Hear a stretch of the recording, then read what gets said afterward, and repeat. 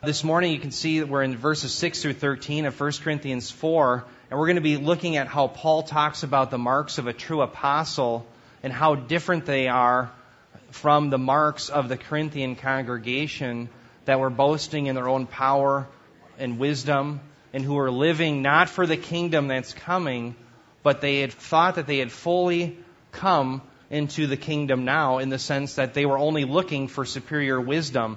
They weren't looking for a resurrected body and reigning in glory with Christ. And so Paul is to show them, though, that he is an apostle, and though he speaks for God, he is the one who's suffering. And is it not ironic that those who are the most ungodly in their character and their actions are reveling in their own behavior and boasting in their own wisdom? And so there's this great irony. And so we have a very simple structure in verses 6 through 13. The first thing we're going to see is the pride of the Corinthians in verses 6 through 8 and verse 10.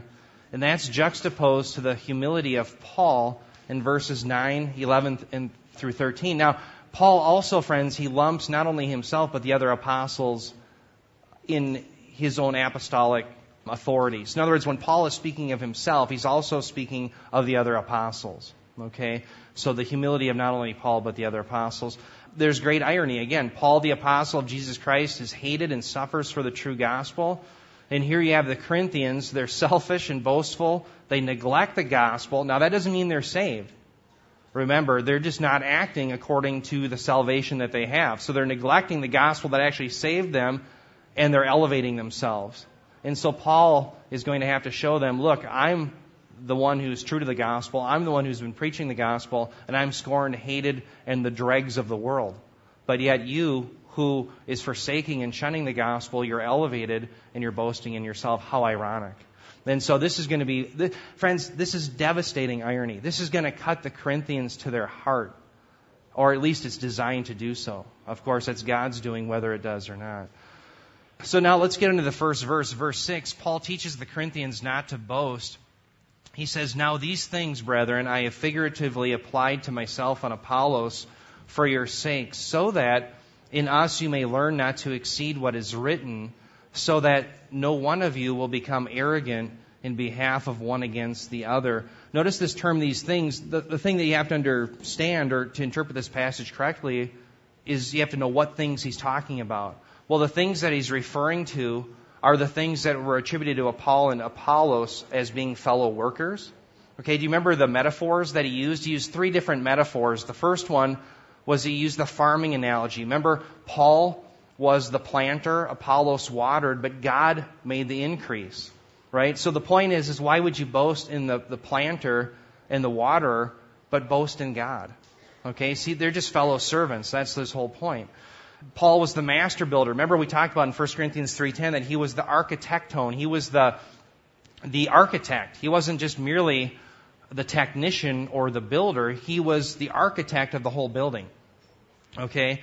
So the point being, though, is he worked for who? The master of the building, the one who owned it.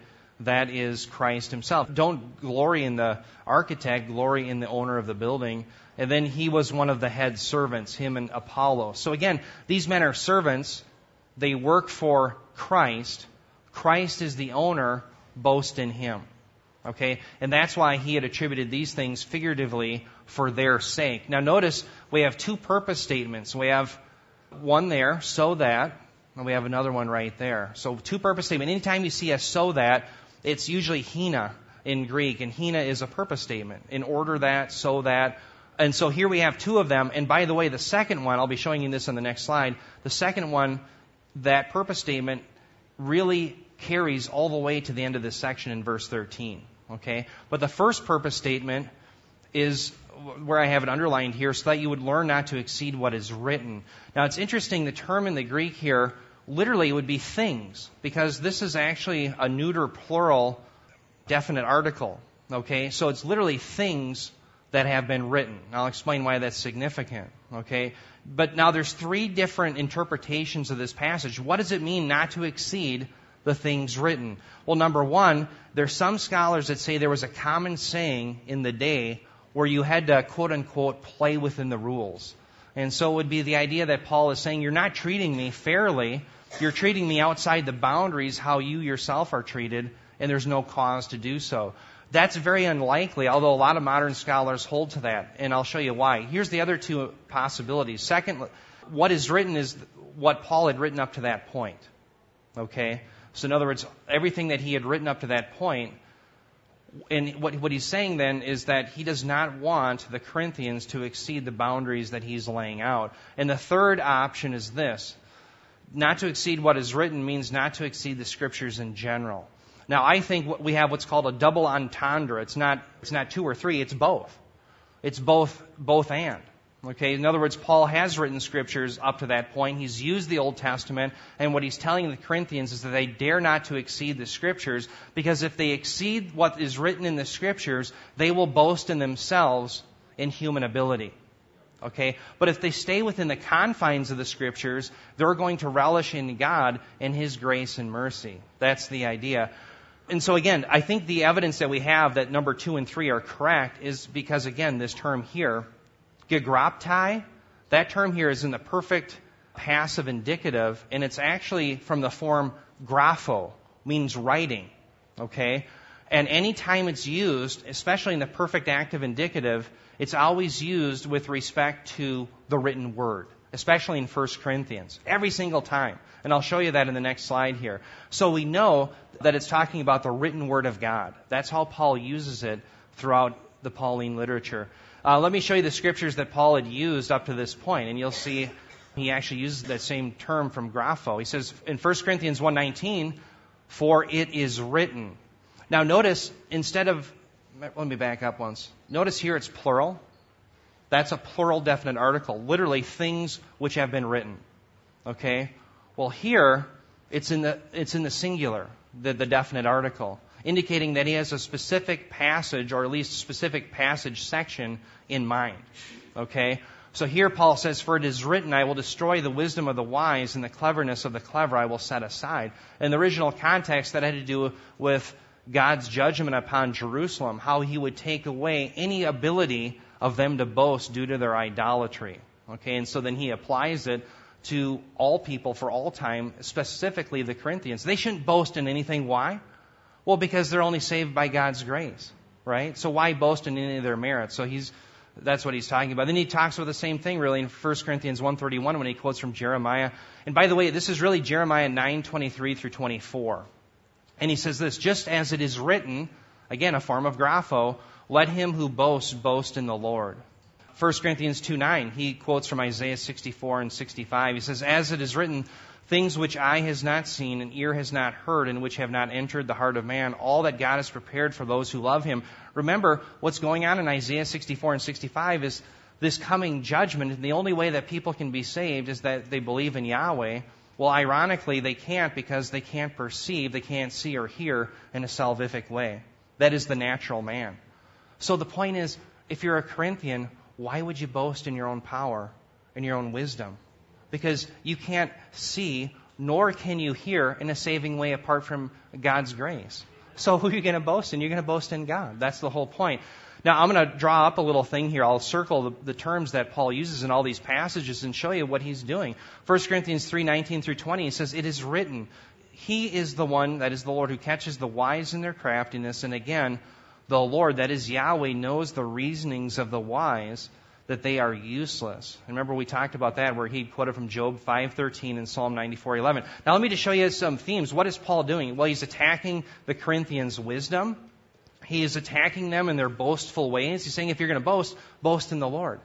Don't boast in your own power. Don't boast in your own wisdom, your Sophia, because according to God's eyes, you have none. In the world's eyes, you may be brilliant. In the world's eyes, you may be powerful. But in God's eyes, it's all for naught. Again, he is attacking them for the fact that in order for them to see and to hear in a salvific way, that's an act that only God can bring about. Okay? He attacks them again in their wisdom and in their craftiness. So the point being is, what Paul has done, and remember what the context is we're trying to interpret, what does he mean not to exceed what is written? Again, what Paul is saying is the totality of the Scriptures say that salvation is from first to last from God. And therefore, why would you boast in anything? You've done nothing. Here's what you've contributed, you Corinthians, and therefore, by extension, all of us. You're a wretched sinner. Wow. Right? You sinned. And that's all you've contributed. So God has done it all. And so therefore they should not exceed what had been written.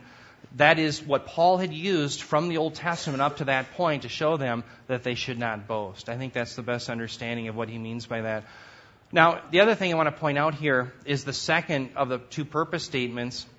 It says, so that no one of you will become arrogant in behalf of one against the other. Realize that this statement now will take us all the way to verse 13.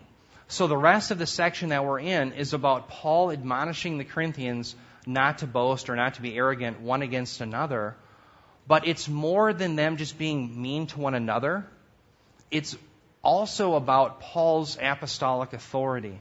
Because if they elevate one teacher against another to boast or boost themselves in the eyes of another believer, what they're really doing is they're not understanding the gospel that Paul is preaching. And so Paul is beginning a defense of his own apostolic authority, which they're rejecting. Why? Because in their eyes, he doesn't have the intellect and the rhetorical skills that they love. So in verse 7, we see that the people of grace must not boast. Paul says, for who regards you as superior? What do you have that you did not receive? And if you did receive it, why do you boast as if you had not received it? Notice this question. Literally in the Greek, it's the gar. This is gar. And remember, I think I've mentioned this before.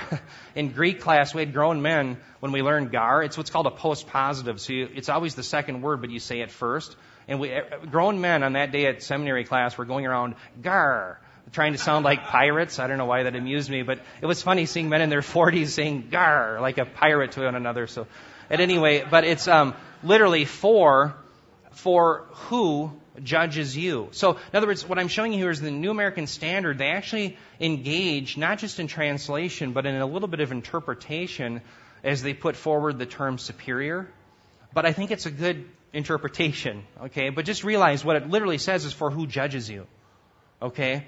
And so the NASB, I think the NIV also has something to that effect. They're actually engaging in a little bit of interpretation more than just translation. So realize that does go on, but I think they nail it. That's what's going on. So notice this. What we have here, friends, is a play on words. So the idea here is diakrine, which is a form of diakrino.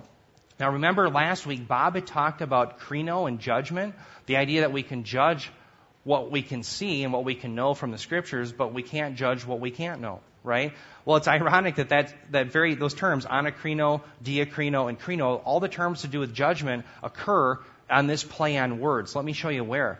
1 Corinthians 4:3, Paul, remember talking about the Corinthians, he said, it is a very small thing that I may be examined, and that's a form of anakrino. In other words, to take someone up and hold them up and to examine their life.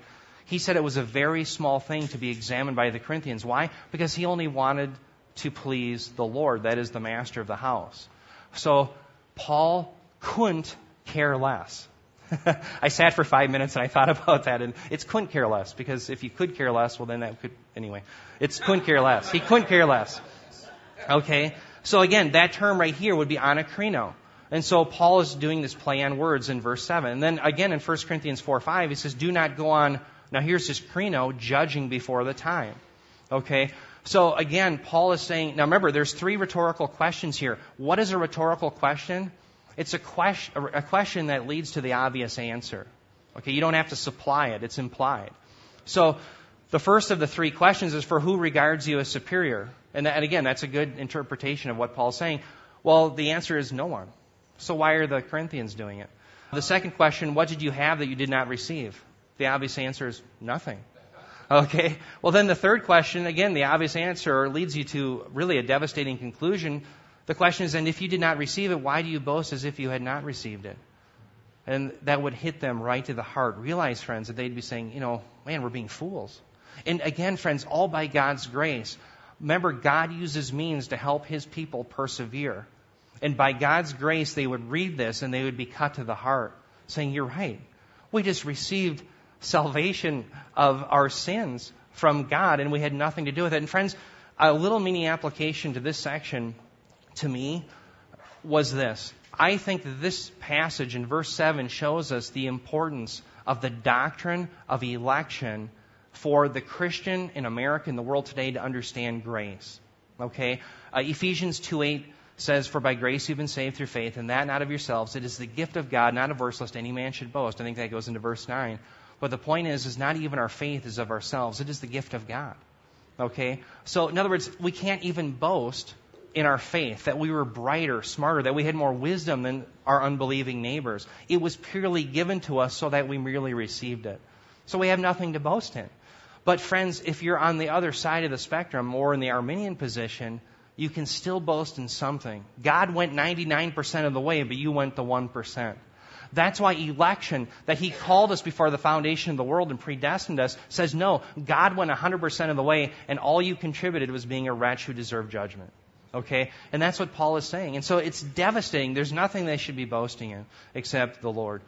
Now, one of the problems, friends, the Corinthians over-realized eschatology. And what Paul means by that and what's going on in this section is, remember, the Corinthians are Hellenistic thinkers.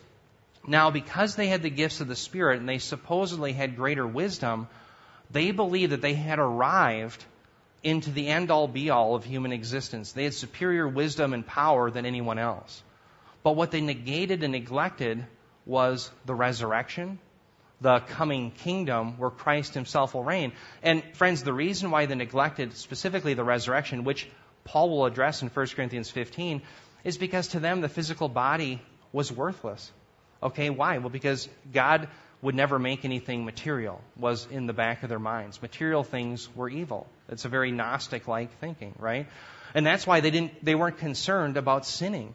Why? Well, because it doesn't matter what you do in the body. This body's worthless. Okay? So they had a belief system then that was void of any ethical standards. Okay? So what Paul's going to call them to is to say, no, your body does matter. Yes, it's going to perish, but you're living for the King and the kingdom that's coming. And so he has to destroy their understanding that they had arrived on the scene, that they needed nothing more. And so you'll see that now in verse 8. He says, "You are already filled. You have already become rich," Paul says. "You have become kings without us. And indeed, I wish that you had become kings so that we also might reign with you." This is filled with irony, okay, as you can probably detect. This is filled with irony. Now, one thing I want to point out, it's very interesting in the Greek text, and the only reason I'm getting into the Greek is that there's something I think that's important. And one thing is already is thrown forward. It's thrown forward in what's called the emphatic position.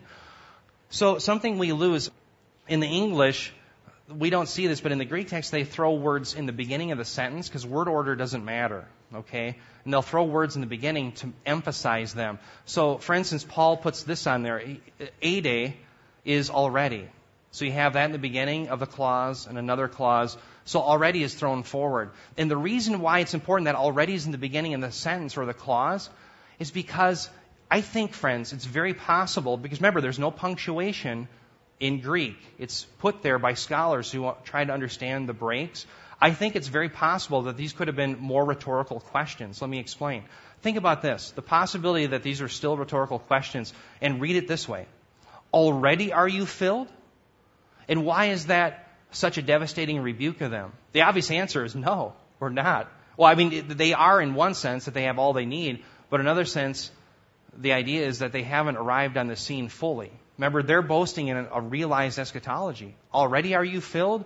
Already have you become rich? Without us have you become kings? So I think it's very possible that these are also rhetorical questions. Okay? And already is thrown forward because, again, Paul is attacking their over-realized eschatology. The other thing I want to point out is this term, without us. I want to hit that a little bit. But remember, let me just recap. The already not yet tension. In Paul's understanding, in his theology, Paul grants that they really do have the Spirit. Remember, he believes that these Corinthians are really believers, but they haven't seen yet the consummation of everything. Okay? So the important thing for Paul, and to understand his idea of what's going to happen in eschatology, is you already have salvation, you live it out now, but you haven't experienced it yet. The Corinthians believed that they had everything that was going to come now. And Paul has to obliterate that possibility. But it's very important that it says, when Paul says, you have become kings without us, realize without us, it's not that the Corinthians became Christians apart from Paul. Paul is not saying that you became believers apart from my preaching without us. Okay, that's not what he's saying. But the fact is that they were excluding Paul from their fellowship. Okay, so the idea is that they've already begun to reign, and it's without Paul. Paul is basically knocking, saying, do you mind if I come into the fellowship? Okay, isn't it ironic? The one who preaches them the gospel, who is the master architect of God's building, they've excluded on the outside. They're all standing on the inside having fellowship, saying, boy, that dumb Paul. He doesn't have the rhetorical skills that we boast in. Isn't it ironic? And so Paul is just devastating them, and at the end, what they should come away with is, boy, have we mistreated Paul, our apostle. We should listen to him. He's speaking true words from God. He is God's personal spokesman. And that's what he's doing. And again, it's not because Paul is just embittered. It's for their own sake. If they neglect the gospel that he's preaching, they're not going to persevere. Again, he says, I wish that you had become king so that we also might reign with you. There's some irony in this too. Think about, Paul wishes that the consummation had occurred so that his suffering would be replaced with reigning.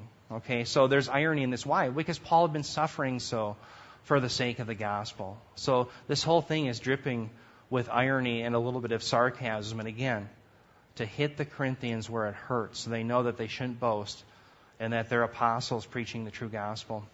Verses 9 through 10, we see ironically that the Corinthians who boast in themselves are really sitting in the seat of the scornful. Really, in some sense, they're violating the principles we see laid out in Psalm 1:1. Blessed is the man, right? Well, who is not blessed? Those who sit in the seat of the scornful, who sit in the way of the mocker. And that's exactly what the Corinthians are doing. Paul says in verses 9 through 10, for I think God has exhibited us apostles last of all, as men condemned to death, because we have become a spectacle to the world, both to angels and to men. We are fools for Christ's sake, but you are prudent in Christ. We are weak, but you are strong. You are distinguished, but we are without honor. Now, what's interesting, let me attack this first portion of the verse 9. It would actually be better rendered this way. I think it's better translated, for it seems to me that God has appointed us, the apostles, to be last. In fact, all doesn't even occur in the sentence in Greek. Okay?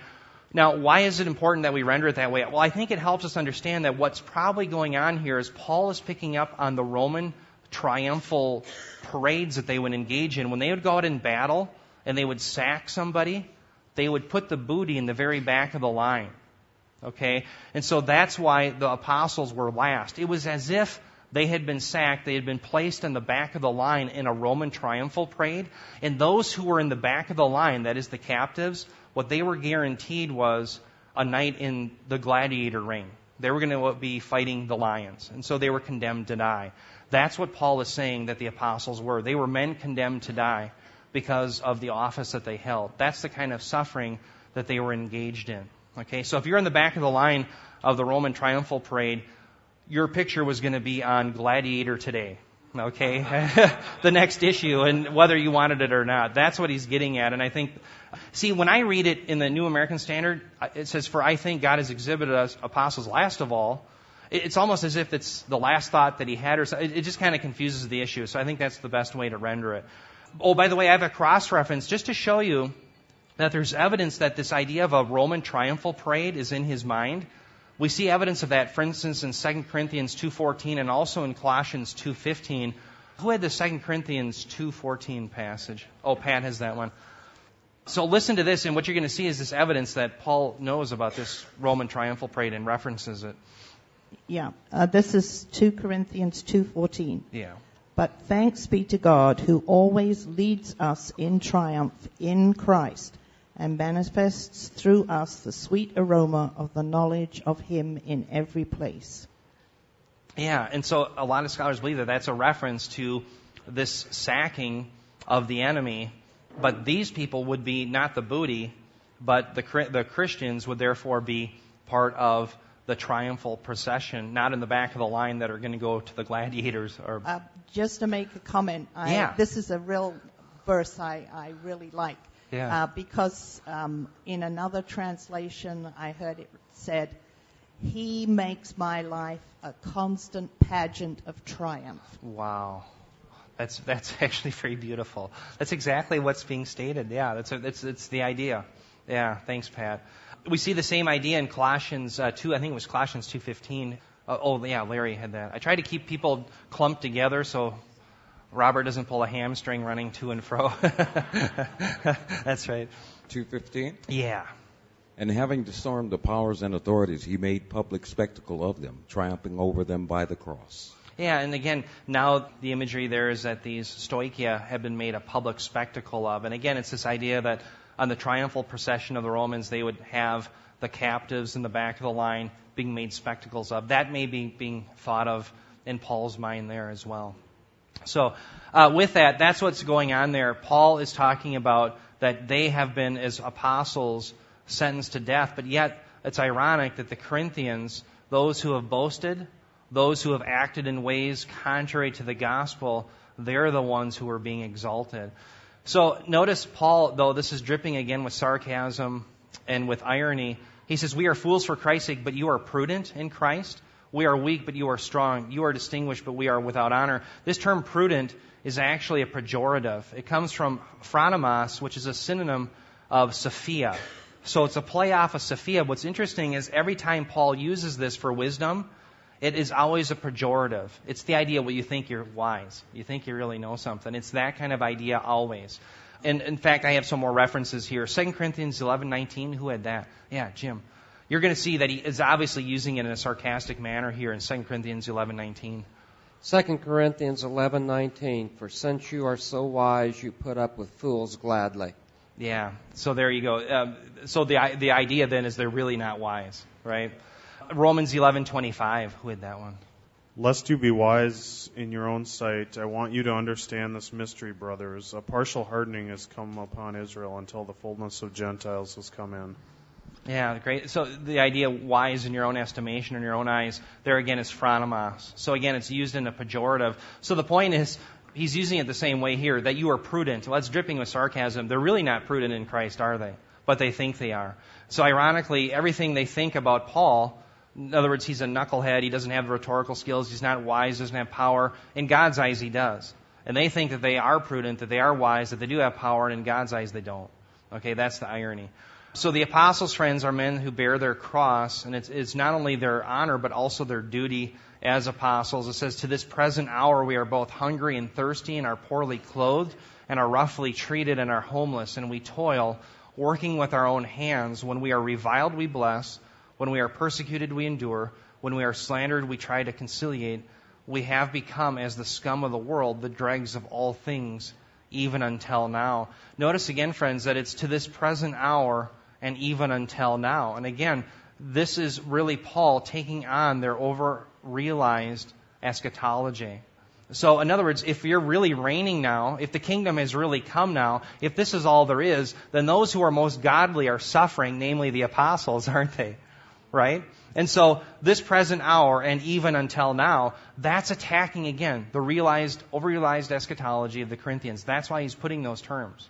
Okay? So how is it, the irony is, how is it that the personal spokesman for God is so hated by the world, yet they are exalted and self-congratulatory? It doesn't coincide. And the point being is if the Corinthians want to be partakers in the kingdom, they have to be more like Paul. And if you're more like Paul, what are you? You're hated by the world. You're abused. Not just to be abused for the sake of being abused to show everyone that you're spiritual, but that's what ends up happening, especially in those days, where you didn't have the First Amendment, okay, that you have in the United States. You didn't have the protection of the U.S. Constitution. You didn't have the U.S. military protecting the right to assemble, right? These people were attacked often for being Christians. You would be, if you were a Christian and you made too much of a ruckus, you would end up on Gladiator Weekly, okay? You would end up being martyred for the sake of the kingdom. And Paul is saying it's ironic that those who are boasting, if they really want to become more like Christ, they ought to be like Him, bearing their cross daily. So an application, friends, there's a lot of applications in this section, but Bob is actually going to be hitting applications. So next week, when I preach, Bob is going to be taking us through applications, and it's nice because we get to pick your brain of 30-some years of ministry, and I really enjoyed the last time we got to do that. So I'm just going to give you one, and we have many more to go. So next week we'll be doing more of those. Bob is going to be leading through applications. So here's one that I thought of as kind of poignant, is that we as believers must remember that suffering is the rule, not the exception for following Christ in this world and during this age. Remember, the Corinthians were saying, well, we've arrived and we have all we need. Well, no. Friends, the last enemy, according to 1 Corinthians 15, to be swallowed up is death. And we long for that. I've got a relative that's in the hospital right now who was a healthy man. He got a fever, I don't know, it was probably in January. And now he steadily declined. Just a very healthy man. The picture of health. 50 years old, I think, is actually how old he was. Worked out all the time. And now he's on death's door. Why? The doctors don't know. He came up with something called Still's disease. And so, friends, what good is it to him that he has everything now, namely his power and his wisdom? And remember, that's what the world is boasting in. Get all you can now. But it's all dying. It's all perishing. It's all fading. So, friends, we must live for Christ and Him today. So we must have the doctrine that leads us to pick up our cross daily and to follow Christ with those who are shamed in the eyes of the world. Friends, in today's Christianity, it's very popular to long for your best life now. In fact, ironically, Bob, you'd heard a message from MacArthur about Joel Osteen, and that's what Justin Peters had talked about, having your best life now. That's what the Corinthians really wanted. And that's what the Corinthians believed, that they were having their best life now. Friends, the only thing that you're promised is that by Christ, He said, you will in this world have trouble, but take heed that I have overcome the world, right? So, friends, again, we don't boast in our power. We don't boast in the things that we have in this world. They're all fading away. We have to be Christians who realize that suffering is the norm for Christ. It's not unusual. It is our duty. And it is something that we are called to. That doesn't mean, again, we look forward to it, or we look to suffer on. In other words, it's not like we're trying to gain some sort of propitiation by suffering or some sort of satisfaction before God, but it comes because that's the nature of this life. So, friends, our best life isn't now. The best is yet to come. And the only reason why we are partakers of the kingdom to come is because of God's grace, something that we certainly didn't deserve. Okay? So with that, I'm going to take any of your comments or questions. You mentioned earlier that the Corinthians came from a Hellenistic worldview, and it seems like they were making a disconnect between the body and the spirit. Yeah. With Paul's admonition in other places in the Corinthians, against fornication and against idolatry and all that stuff, I have a tough time seeing how they could make a disconnect, because one's faith in Christ results in actions which are carried out by the body. Yeah, I think that's a good point, and I think that's precisely Paul's point, is if you really believe in Christ, and he knew that they did, they were living in a way that was inconsistent. Why? Well, because anything dealing with physical material, namely the body, it didn't matter. So whether you sin through fornication, it didn't matter the way you treated your body. That's why he has to point out that the body is the temple of the Holy Spirit. That's why in 1 Corinthians 6 he has to point out that those who engage in such behavior are not going to be partakers of the kingdom of God. But he says, so were some of you, right? So the idea is that they're not living consistently with who they really are, that is, believers in Christ. So realize Paul is going to be using, and God will be using ultimately, this letter to conform the Corinthians to who they really are. Now, does that mean every single Corinthian is a regenerate believer? Well, certainly not. But many of them, and probably most of them, were, that Paul is addressing. So, yeah, Bill, I think you're right. They're not living consistently within a Christian worldview, and they have to be instructed to do so. So their over-realized eschatology made them have a faith that had no ethical obligations. Why? What you do in the body doesn't matter, because the body is evil anyway. That's in the back of their mind. Yeah, Rich. Yeah, the Corinthian concept of 99% God and 1% me, I think can be attributed to the biggest problem of evangelicalism today. I agree.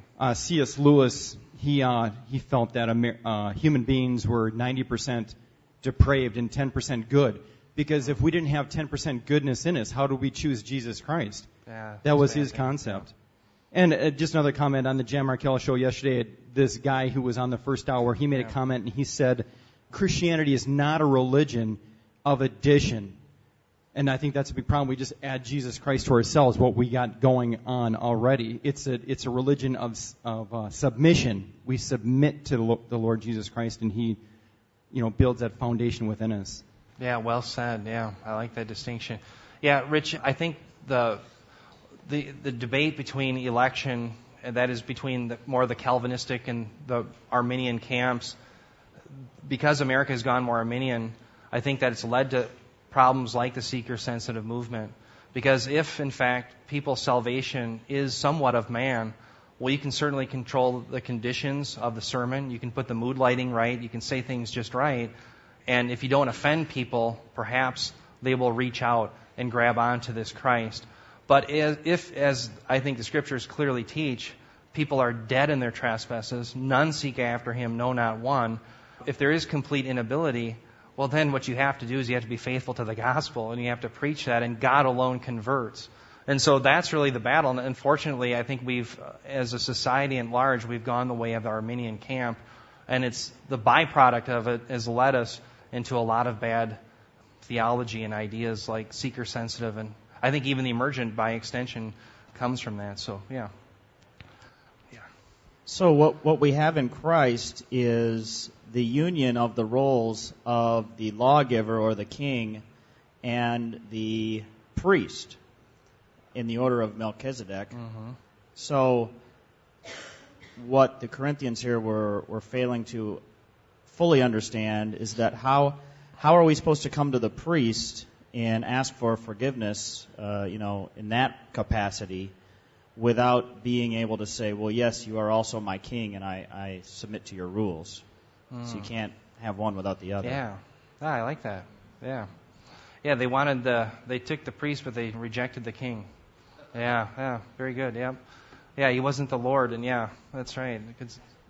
Yeah, Pat. Paul had to keep writing to all his the new Christians, and even to the Romans, because in Romans 12:1 it says, brethren, present your bodies as living sacrifices. Amen. Unto the Lord. Is Great your reasonable service and that's worship. Right. Well said, Pat. Exactly. And I think that's a great passage to bring up because it shows what they were struggling with. The body doesn't matter. What I do here doesn't matter. Well, it does matter. You're right, yeah. Oh, I said, yeah. Could you explain more fully what you mean by the statement, they have the Spirit but not yet seen consummation, please? Yeah. And let me just back up. I think we were verses, right here, probably verse 8. This over-realized eschatology. I was commenting on this. You are already filled.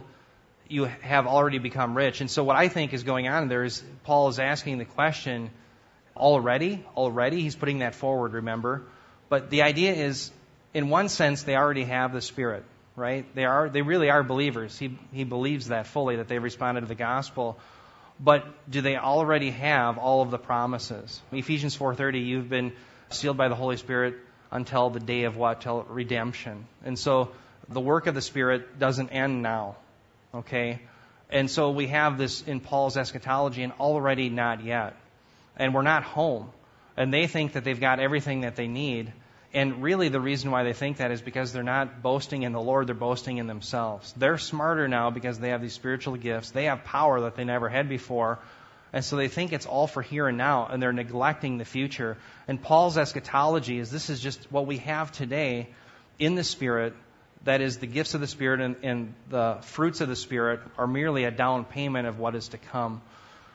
Does that make sense? So he has to fully drill that home that they haven't yet arrived. And that's why he's attacking them. Already? Anybody? Oh, yeah, Bob.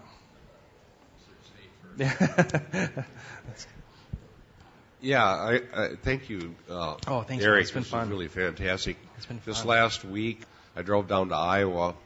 We have a trailer down there on Lake Okoboji, and Diane's down there waiting to take her dad to have surgery at Mayo Clinic one of these days. And so I drove down, and somebody from the church here gave me a set of CDs that came from Ligonier Ministries conference that was held at John MacArthur's church. And this conference was, the speakers were R.C. Sproul, John MacArthur, Michael Horton, Peter Jones, which is a guy that I know, and I think one other guy I haven't got to his CD yet. And the messages were just absolutely fantastic. So I got 3 hours down, 3 hours back. I got 6 of them done. MacArthur was talking about what you were talking about, your best life now. Yeah. he just knocked it out of the park. Okay, MacArthur was so good and so clear and so powerful and so unashamed of the gospel.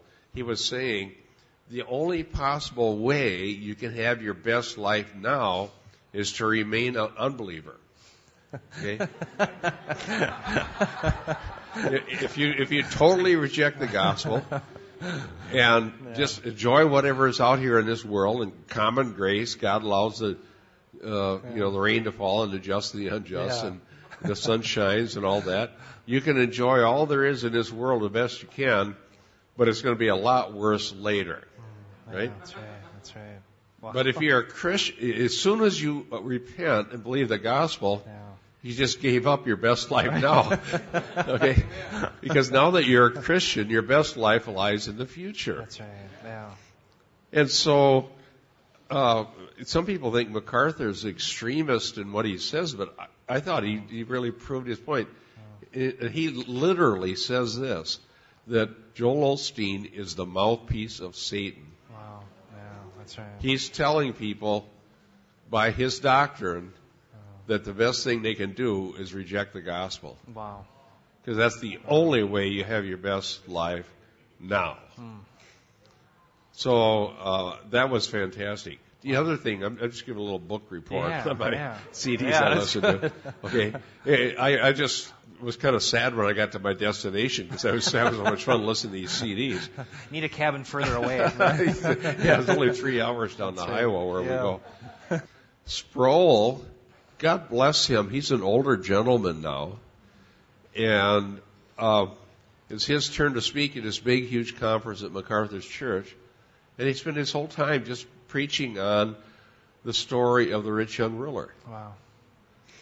And it totally blew me away that here's a brilliant theologian who's been teaching for who knows how many years, okay, was trained under another brilliant theologian by the name of Dr. Gerstner. And he's, I don't know how old he'll live to be, but he's an older man. Yeah. And he kind of gets to the point where, okay, I've studied, I've taught, I've done all these things, and here's my chance to speak in front of all these people. And he spends this whole hour speaking about the rich young ruler and the gospel. And how the rich young ruler wouldn't see that he was a sinner. His whole problem was he couldn't see that he was a sinner. I've kept all these things from my youth up. And that Jesus' admonition to sell all was just an illustration. It wasn't a general law that everybody that's going to be a Christian can't ever own property. But to finally try to get this man to see that he's a sinner. And he wouldn't submit to the Savior. He wouldn't submit to Jesus Christ as Lord. And he walked off. He spent a whole hour just talking about that parable.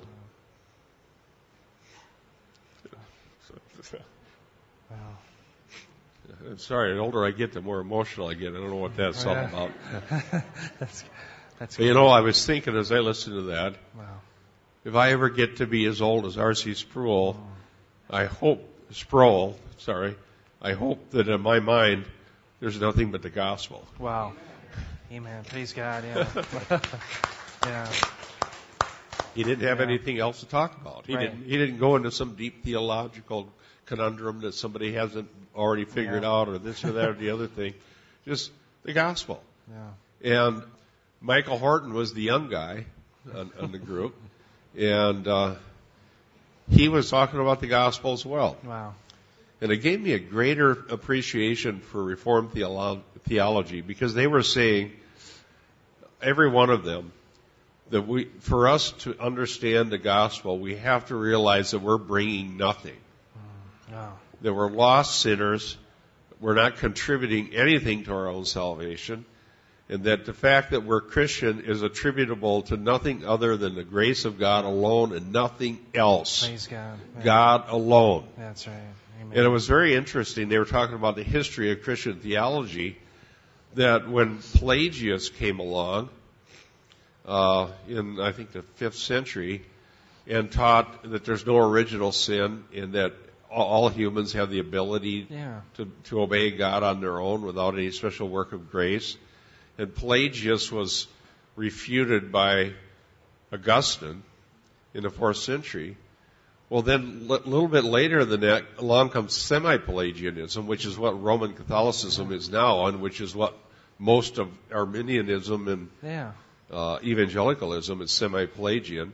Semi-Pelagian says, well, God did just enough to kind of release us, a little bit for all people, 100%, so that now they have the ability to respond without a work of grace. So they're not really dead, they're just semi-dead. And in your semi-dead state, you can decide you want to be alive, and then that's what sort of initiates salvation. Well, I'd read about this, but I'd forgotten about it. They had a council called the Council of Orange in, 800 or whatever AD, that condemned semi-Pelagianism. All right? And said that salvation is by grace alone. But the Council of Trent, some 800 years later, anathematizes what was actually taught at the Council of Orange. And the Council of Trent comes back and teaches semi-Pelagianism again, and that became the official Roman Catholic doctrine. Yeah. And I also noticed as I was listening to these CDs how often the name Charles Finney came up. And Finney is like the bugaboo of evangelicalism in America. Finney was a full Pelagian. And he resonated with American Christians because he taught human ability. That God will never command you to do anything that you're not already able to do. So according to Finney, if God says, be ye perfect as I am perfect, well then you're perfectly able to go be perfect. Just go do it. Make your decision and go be perfect because God said to do it. That's Finney. And why is he idolized as a great revivalist when he was one of the worst heretics we've ever had in the United States of America? Right. And when I was in seminary, I brought that up, and I called Finney a heretic. And the professor said, well, okay, Mr. DeWay, put it right out there. I was always throwing the bombs out in the class. But it's heretical, and these guys on the CDs were talking about that, and it infected evangelicalism to the point where it's just so American. We are the can-do, pull yourself up by your bootstraps, you can achieve, you can do it, you can make it. And so we have a religion of human ability. Yeah. What happened because of our American religion of human ability? The seeker movement, as Eric was saying, right? Yeah, that's right. And so the idea is everybody out there is just ready to become a Christian, ready to be a great person, ready to have their best life now. Yeah. We just need to dangle the bait out there and make it seem. In fact, Finney said exactly this. He said, we just need to have excitement enough to stir up the dormant moral powers within every person. Wow. And so you have within every sinner dormant moral powers that could just explode into being a great Christian, but you've got to stir it up. Well, isn't that the prescription for the seeker movement? Trying to stir it up? Yep. So I love these CDs. I don't know how you get them. I actually we were doing our CAC mailing. There was a lady from the church here, and somebody online had emailed me and said, you've got to get these CDs from the Ligative Ministries conference at MacArthur's church from this March. It's a fantastic, and she said it's worth every penny just to hear MacArthur talking about Joel Osteen. Wow. And I said, well, I heard about that. And this lady was sitting here mailing, and she went out to her car, got the CDs, and handed them to me. She says, here, you have them. I said, well, I can order my own. She said, no, you listen to these, I'll go get some more. That's great. So somewhere online you can get those. Wow. I highly recommend it. Dear ones, the only hope for American, evangelical, the term is meaningless nowadays. Wow. Okay? But the only hope for honest, godly, gospel-centered, Christ-honoring Christianity in America today is to get back to the idea that salvation is a work of God. Amen. That's right. God saves sinners. Sinners do not save themselves. Amen. All right? Yeah. And if we believe that, then we have no other thing to do that makes any sense whatsoever besides preach the gospel. Yeah. God uses means. This is just clear. It's just obvious. Romans 10, one of the preachers, I think it was Horton, was talking about Romans 10. You can't go up to heaven. You can't go down in the depth of the sea. The word is near you, the word of Christ that we preach. Okay? And so how will they believe unless they hear it? How will they hear unless somebody preaches? How will they preach unless they're sent? Okay? So the only thing that makes any sense whatsoever is to preach the gospel to everybody and allow God to use His means, which is the message preached, to save those who are going to believe. Wow. And nothing else makes any sense. So since I came to understand this in 1986, and I'm sorry I'm a slow learner, it took 15 years to understand the gospel. Once I did, the process began of changing me into a gospel preacher. Wow. Because before that, I was always trying to excite human ability and get people to make the right decisions and this and that and the other thing. Once I understood that it's a total work of God, I've come to the point where nothing in the whole world makes any sense but preaching the gospel. Wow. And when you do that, God is going to save everyone He's going to save. Yeah, man. That's right. I absolutely believe that. And I'm here at Twin City Fellowship. We are, by God's grace, committed to that principle of preaching the gospel. Amen. That's right. Yeah. Okay. Praise God. And thank you. And the other thing that's great about the gospel preaching like this is that it makes the church be the church. Yeah. All right. If you do the Joel Osteen, Your Best Life Now, psychological ditties, feeling better, being happy, trying this, trying that, you fill the church with unbelievers that never do get converted. That's right. Yeah. Okay? There's nothing offensive. There's nothing that's going to drive anybody away. There's no offense whatsoever. But if you preach the gospel, you convert those who are going to be converted, and you offend everybody else. So at the end of the day, the church is filled with true Christians who love Jesus Christ, with whom you can have fellowship, and you're part of the family of God, and everybody around you. Not everybody. There's always going to be some people. And as John Gerstner said, I listened to a whole series that he did on video toward the end of his life. There's always going to be the visible and the invisible church. Okay? But what Gerstner says is that anybody, whether they're converted or not, if anybody's willing to sit under the preaching of the gospel and live a scandal-free life, who knows when God might save them. So anybody's welcome in the church if they're willing to sit under the gospel and listen to it. Yeah. And if it doesn't offend them. Okay? But by preaching the gospel, mostly you end up with truly saved people in the church. Which is a blessing. Yeah, well, I know it's wonderful. I love it. You know, it's funny, Bob, you mentioned that. I got on some sort of mailing list. I don't know, you probably do too. Somehow when you become a pastor, somebody knows. I don't know. I don't mean to sound conspiratorial, but somebody was calling me, and they wanted to set us as a whole church up for these financial seminars. And what it would do is it would make you be better givers. And I said, well, we have tremendous givers. And the guy goes, well, what do you do? What kind of? And I said, well, we preach the gospel. And and I said, so it's God's grace. Bob, as you were talking about Charles Finney, I thought of a book title, because Charles Finney theology really leads to the American ideal of the Marlboro man. Pull yourselves up by your bootstrap. Yeah, right? The Marlboro man's got the cigarettes, and there's nothing he can't do. He can, fix his Jeep with, a stick of gum and, dental floss, right? It's pull yourself up by the bootstraps. But it's interesting, one of my favorite stories about election in the Bible and God, about covenant love, is Mephibosheth. So I thought a great title of a book would be Mephibosheth or the Marlboro Man. Which way will America go, right?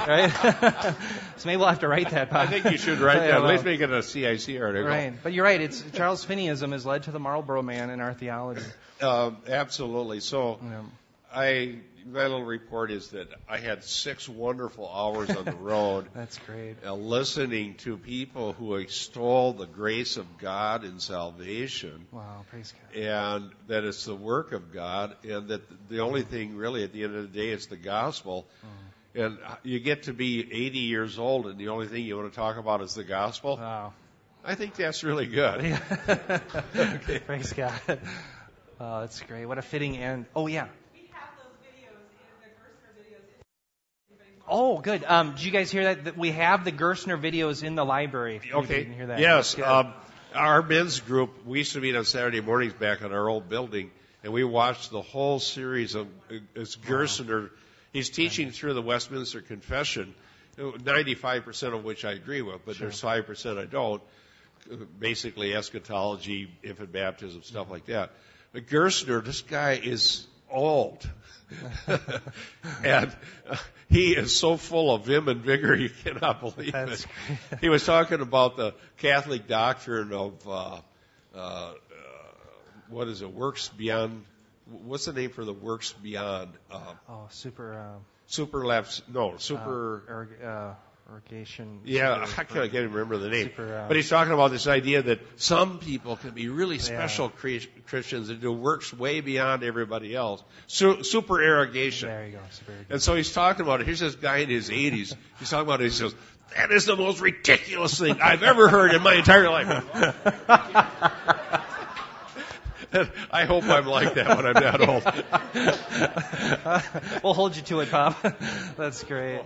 Okay. So anyhow, Gerstner is an interesting guy. He was the mentor for R.C. Sproul. How old did he live to be? Well, I don't know. I mean, the videos were probably shot late 70s, early 80s, and he died not too long after that. Because he contributed some to the apologetic books. I know Sproul was involved with. He lived into the 80s. Yeah. I don't know what year Gerstner was born, but he was a brilliant theologian and was the and then Sproul was talking about him on these CDs about having sat under him in seminary. Wow, praise God for men like that. Yeah. Well, we thank you for joining. Oh, you got something? Okay. Oh, the Ligonier Ministry conference from March 2010 that was held at Grace Community Church, which was MacArthur as the pastor. I would highly recommend it. Somebody told me this. No, it wasn't at Shepherd's. It was Ligonier Ministry. Okay. He'll find it and put it on the reference link. So, somebody said it's worth the price of all the CDs just to hear MacArthur talking about Joel Osteen. And I totally agree with that. Yeah. It'd be worth it just to hear that. That was precious. That was unbelievable. Wow. Well, God bless you, and we'll see you upstairs. And we're in the book of Acts today. Yep, we start Acts today. Well, that's going to be great.